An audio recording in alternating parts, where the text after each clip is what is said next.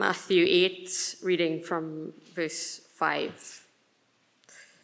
When he entered Capernaum, a centurion came forward to him, appealing to him, "Lord, my servant is lying paralyzed at home, suffering terribly." And he said to him, "I will come and I heal him." But the centurion replied, "Lord, I am not worthy to have you come under my roof, but only say the word, and my servant will be healed. For I too am a man under authority, with soldiers under me. And I say to one, 'Go,' and he goes, and to another, 'Come,' and he comes, and to my servant, 'Do this,' and he does it."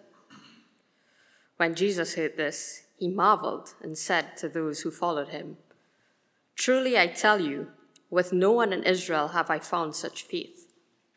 I tell you, many will come from east and west and recline at table with Abraham, Isaac, and Jacob in the kingdom of heaven, while the sons of the kingdom will be thrown into outer darkness. In that place there will be weeping and gnashing of teeth." And to the centurion, Jesus said, "Go, let it be done for you as you have believed." And the servant was healed at that very moment. And when Jesus entered Peter's house, he saw his mother-in-law lying sick with a fever. He touched her hand, and the fever left her. And she rose and began to, and he cast out the spirits. With evening they brought to him many who were oppressed by demons. And he cast out the spirits with a word and healed all who were sick. This was to fulfill what was spoken by the prophet Isaiah. "He took our illnesses and bore our diseases." Now when Jesus saw a crowd around him, he gave orders to go over to the other side. And a scribe came up to him and said to him, "Teacher, I will follow you wherever you go." And Jesus said to him, "Foxes have holes and birds of the air have nests, but the Son of Man has nowhere to lay his head." Another of the disciples said to him, "Lord, let me first go and bury my father." And Jesus said to him, "Follow me and leave the dead to bury their own dead." And when he got into the boat, his disciples followed him. And behold, there arose a great storm on the sea, so that the boat was being swamped by the waves, but he was asleep. And they went and woke him, saying, "Save us, Lord, we are perishing." And he said to them, "Why are you afraid, O you of little faith?" Then he rose and rebuked the winds and the sea, and there was a great calm. And the men marveled, saying, "What sort of man is this, that even the winds and sea obey him?" Amen. Well, thank you, Candice and Craig and Freddie, for leading us so far. Well done to those of you who've made it here after the weekend. It's a long weekend, tiring weekend. Just if you see anyone who's been away on the weekend falling asleep, just let them sleep. It's fine. They obviously need it. If someone's falling asleep and they haven't been on the weekend, though, throw something at them, nudge them, wake them up. Let's pray as we come to this part of God's word and ask for his help. Lord God, our Father, we come with all sorts of things going on in our lives, and we come perhaps tonight with a bit of physical weariness. And so we ask for your help, just to help us to be alert and that we can listen to your word well. And Lord, we pray, Lord, that you would use what we've heard just read to us tonight to change us. Lord, that we might be faithful disciples of the Lord Jesus Christ. In his name we pray.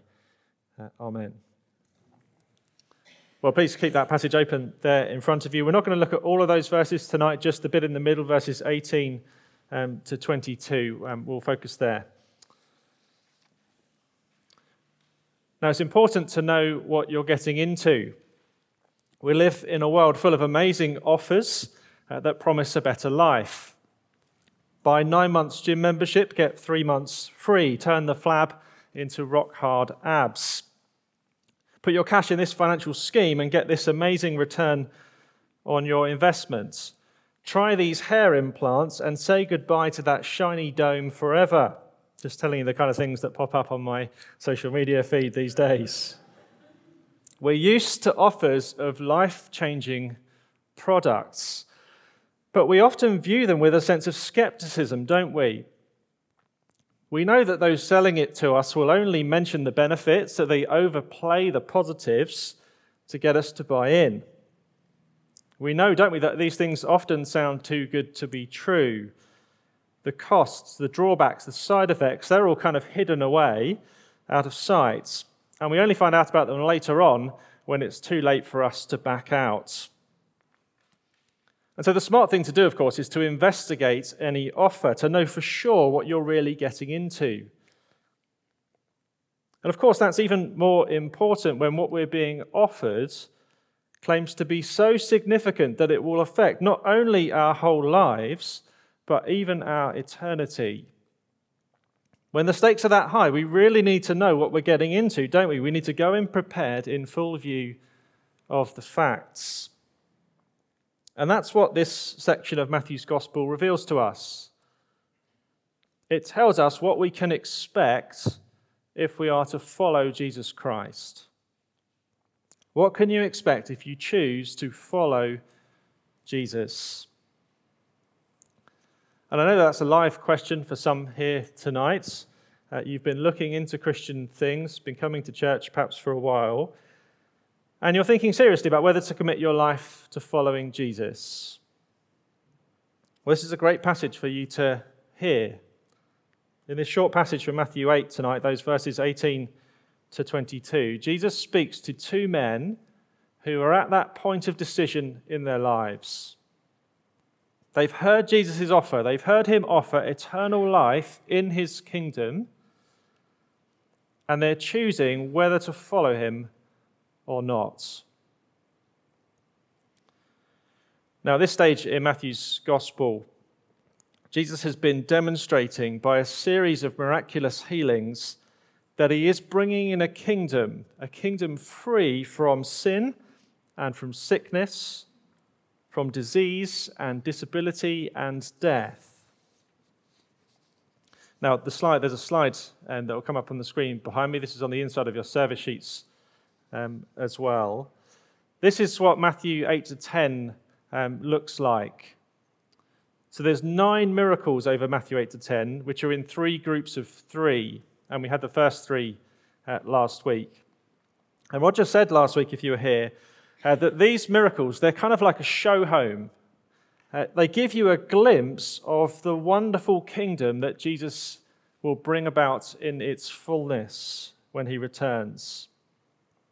It's a kingdom of life where everything that is broken is fixed and everything that's wrong is put right. It's a kingdom that's perfect. And Jesus offers this kingdom to us. He offers us eternal life in this kingdom if we will repent and place our faith in him, if we will follow him. And it's an amazing offer, and many people are attracted by that offer. The crowds gather around him. They hang on his every word. They're amazed at his teaching and his miracles, and they start to follow him. And so it's important that Jesus sets their expectations rightly.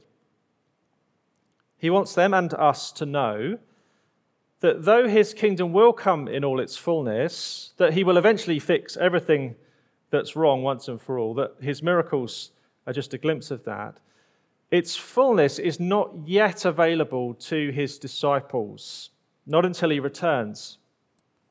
After he returns, well, then life for the followers of Jesus will be perfect, but until he returns, things will be quite different. And so Jesus doesn't hide from us the hard bits. He's not some smooth-talking salesman who's hiding the problems to get us to buy in.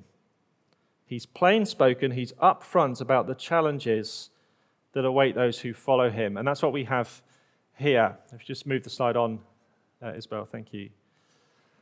So interspersed between these sets of 3 miracles, these great miracles, are sections about discipleship, about following Jesus.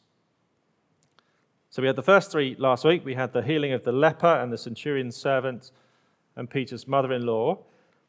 And that's followed by this section on discipleship. Follow me it will be painful. That's the focus tonight. But that's not the only thing that Jesus says about discipleship. In the next passage, next week, we have 3 more miracles. We have the storm and these 2 demon-possessed men and a paralytic. And then there's another section on discipleship, and this time it says, follow me, this time to Matthew himself, the writer, follow me, and we're comforted there that following Jesus means not mourning, but joy, rejoicing. Follow me, it will be joyful. And then 3 more miracles and a big block of teaching through chapter 10, where Jesus sends out his disciples and he tells them to expect the same treatment he receives. Take up your cross and follow me.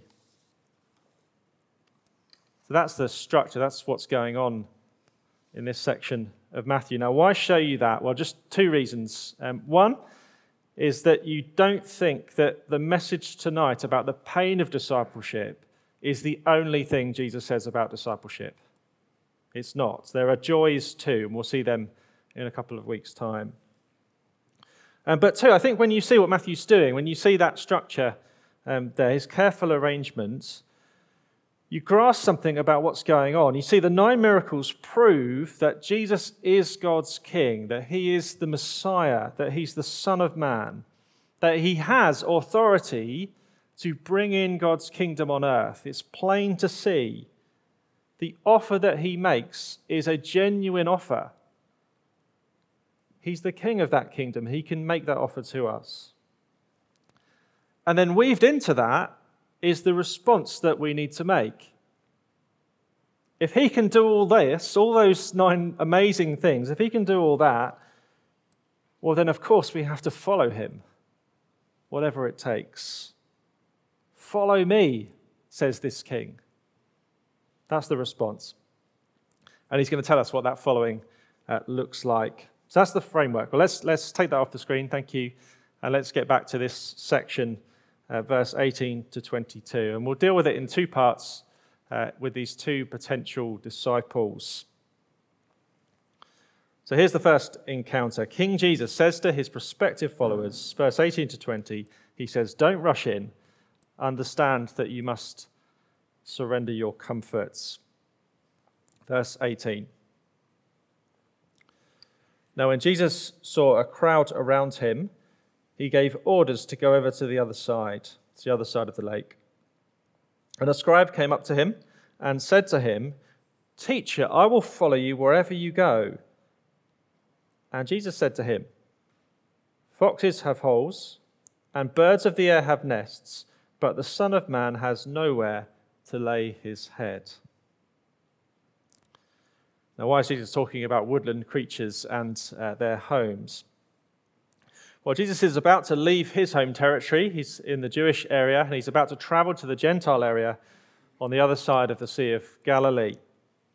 But before he gets into the boat, he's approached by these 2 men, these 2 prospective disciples. And the first of whom, we're told, is a scribe.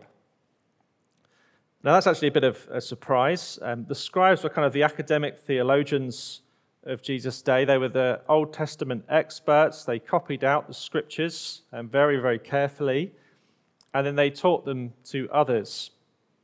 But the big surprise is that the scribes were almost universally opposed to Jesus throughout his life. They hate Jesus. They want to get rid of him. But not this guy. This guy is super enthusiastic, isn't he?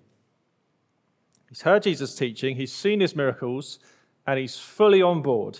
Teacher, I will follow you wherever you go.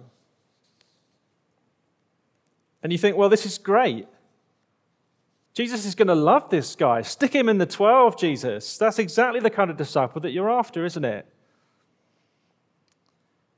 Well, we might think that, and I'm sure this guy thought that. But it seems that Jesus doesn't think that. In fact, Jesus seems to think that this man has just not thought things through, that he's rushing into this decision without considering the cost. He needs to understand that following Jesus means surrendering your comforts. Verse 20, Jesus said to him, Foxes have holes, and birds of the air have nests, but the Son of Man has nowhere to lay his head. This is the first time in Matthew's Gospel that Jesus refers to himself as the Son of Man.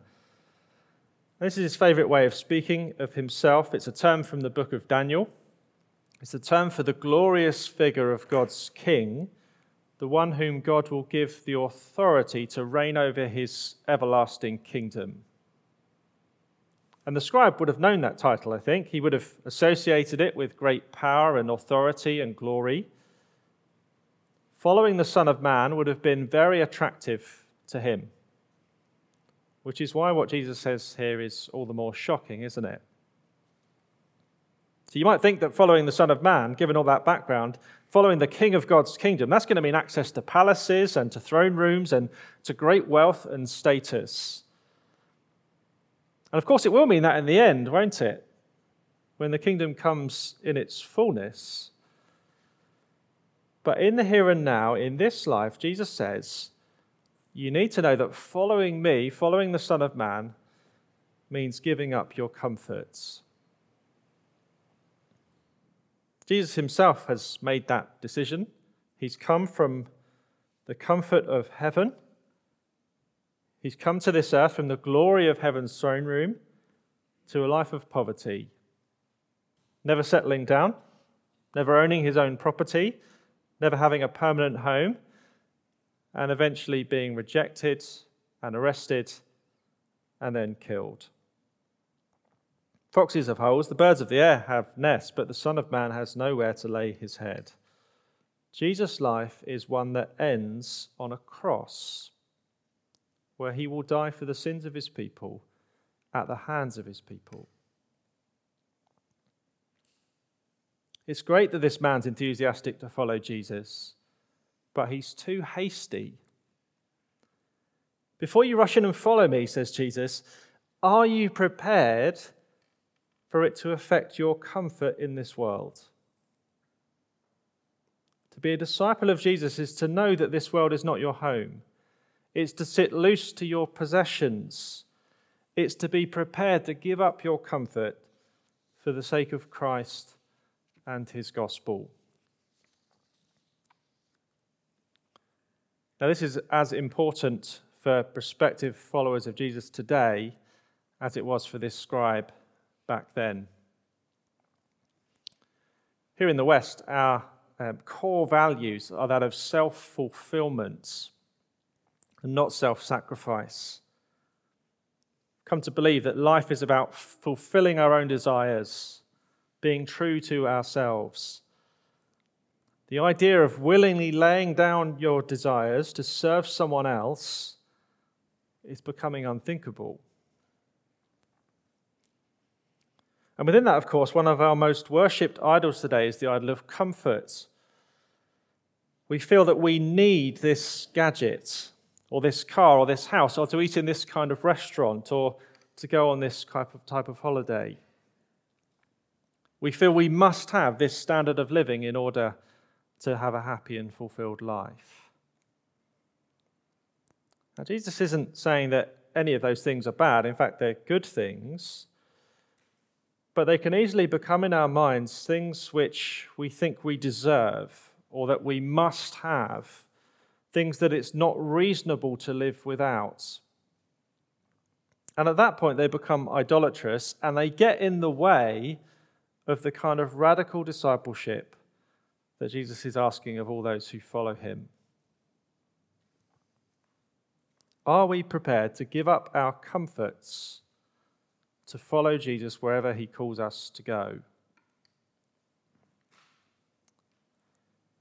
Now, what might that look like? Well, it might look like moving to a part of town or to another town where the neighbourhood is less desirable, where the school standards aren't that great, where crime levels are higher, but where there is a great gospel need to serve a small church there.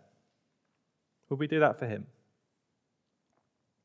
Or are we prepared to take a less demanding and lower paid job in order to have more time to serve our small group or to serve our youth group on a Friday night? That's not as comfortable, is it? Or perhaps even, are we prepared to take a higher paid, a more demanding job, or even start our own business but not to improve our own comfort levels, but so that we can then give away and use those extra resources to support gospel workers, whether that's in Manchester or Mali or the Middle East. That too is a way that we can put aside our own comfort to follow Jesus Christ faithfully.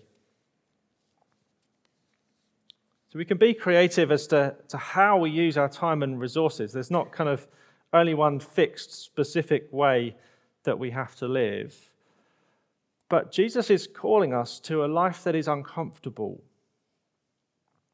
Follow me, says Jesus, and it will be painful. And some of us had the privilege yesterday of going to the Living Out conference over in Bruntsfield. And we heard there the testimony of people who experience same-sex attraction. But because of what Jesus teaches about marriage, they've stayed single and celibate throughout their lives. And it was really moving to hear of how they've laid down their desires to be faithful to Jesus, to follow him. It is costly for them. It is painful. And they were realistic about that. But what was amazing was that not one of them regretted it. Because they'd found that whatever the cost might be, and there was a real cost, and there is a real cost, it was incomparable to knowing Jesus. For them, following him was worth the cost. And many of us in this room are living lives where we have given up stuff to follow Christ.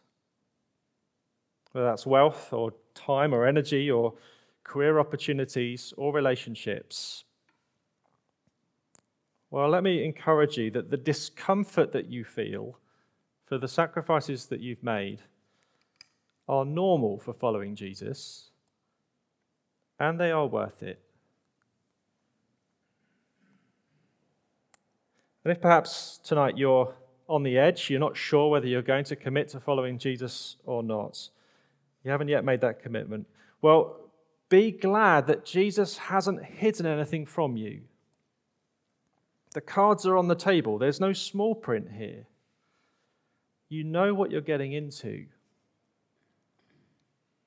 You need to know that there are eternal joys.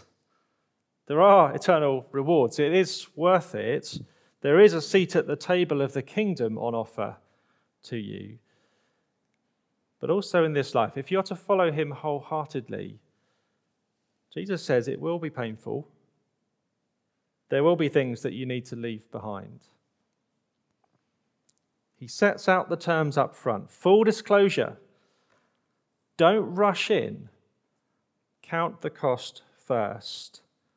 Be prepared to surrender your comfort.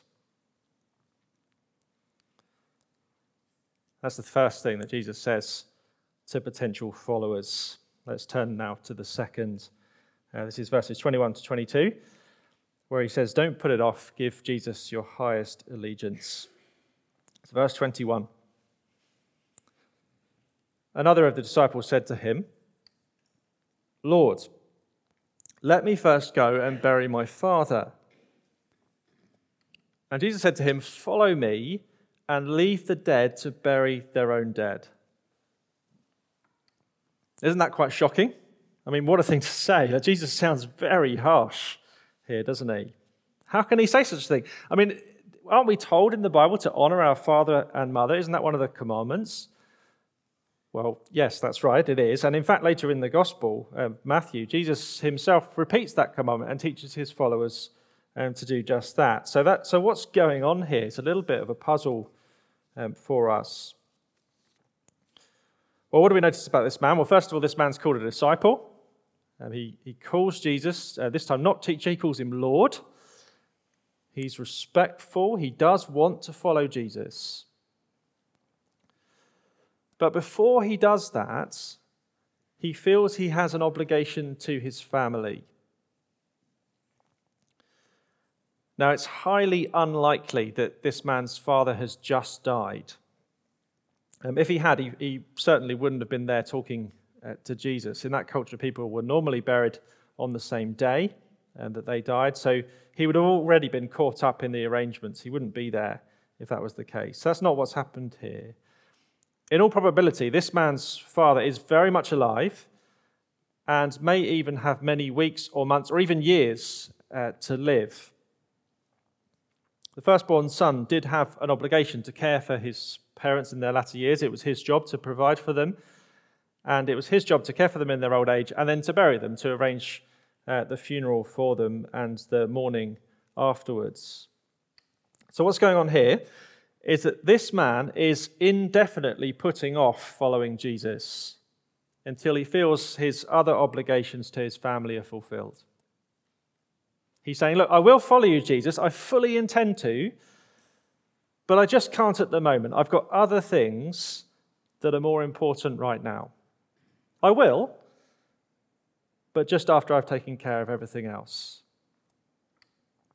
I wonder if you've ever heard anyone say something like that. It's an excuse that many people still make today, is putting off Jesus, putting off following him for a more convenient time.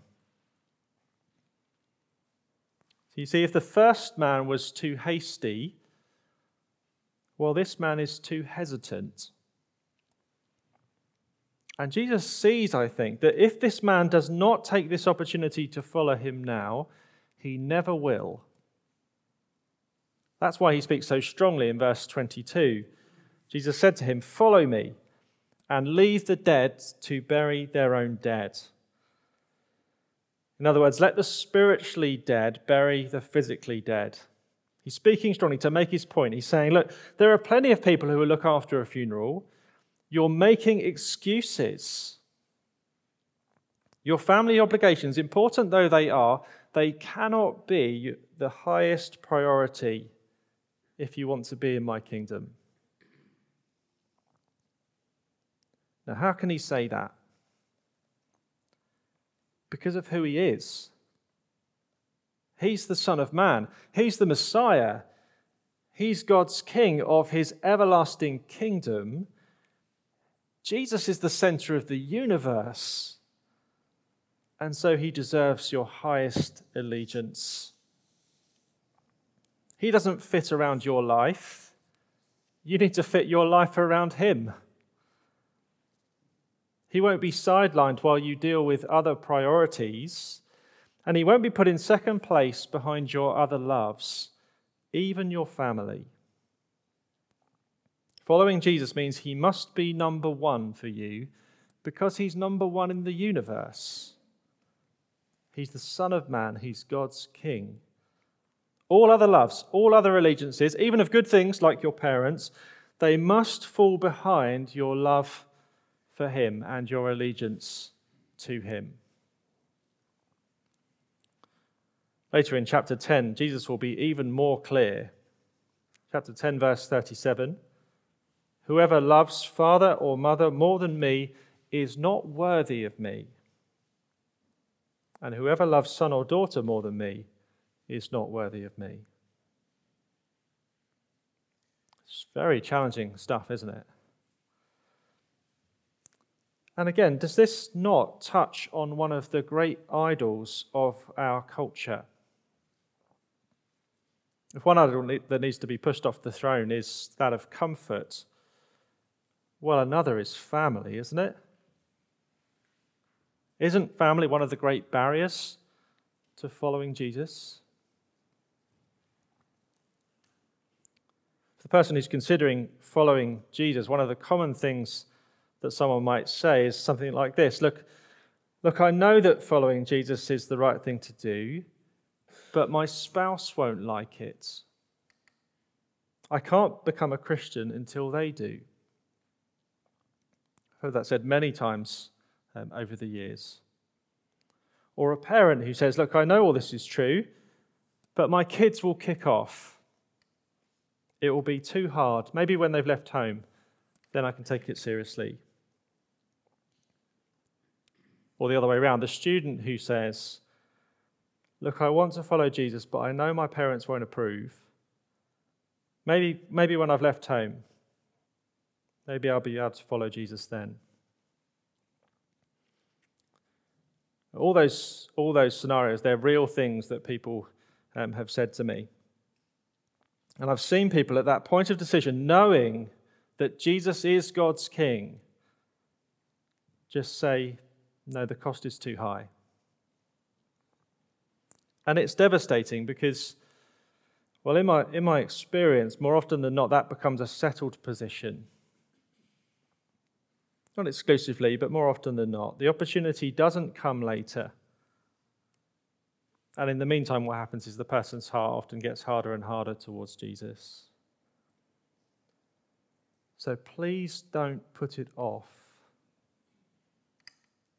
Please give Jesus your highest allegiance and follow him now. He's the King. His kingdom is offered to you if you will just acknowledge him as such. It will be painful. Jesus is fronting up about that, but you will never ever regret it. Don't put it off. What about those of us who are already following Jesus? What's Jesus saying to us here? What if we've already made that call and we're seeking to follow him in our lives? Well, perhaps I think he's saying this to us tonight. Am I still number one? Do I still have your highest allegiance above all other loves, even your family, those people who are most precious to you?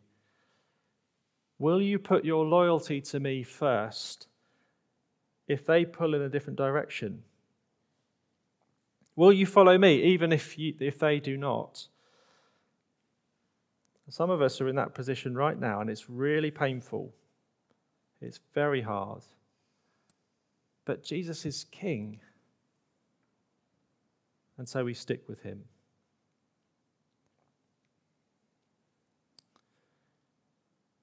Now, at the end of all that, you might think that Jesus really needs to work on his sales pitch. Is this really the way to get people to follow him? But aren't we glad that he's honest with us? About the offer, but also about the cost. The glory of heaven's kingdom awaits those who follow him. There will be a future where everything broken is fixed, where everything wrong is put right. And on that day when Jesus returns and we rise to meet him, he will say, welcome. He will say, here is your eternal home. And he will say, here is your eternal family.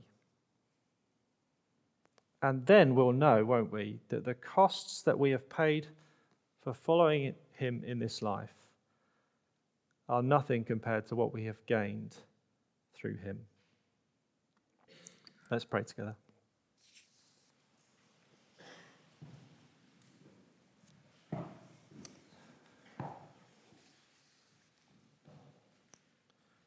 Lord Jesus Christ, we thank you that you have been honest with us tonight, that you have not papered over the challenges, you've not hidden them away, you've not lied to us.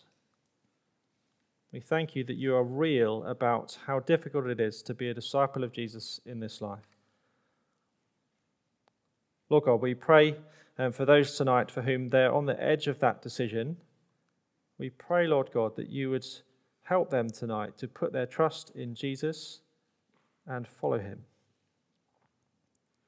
We pray too, Lord God, for those of us here tonight, and there'll be many of us who are really feeling the cost. Strengthen us, we pray. Help us to remain faithful, and help us too to fix our eyes and our minds on the kingdom that awaits us. We thank you that there is an eternal reward awaiting for those who follow Jesus.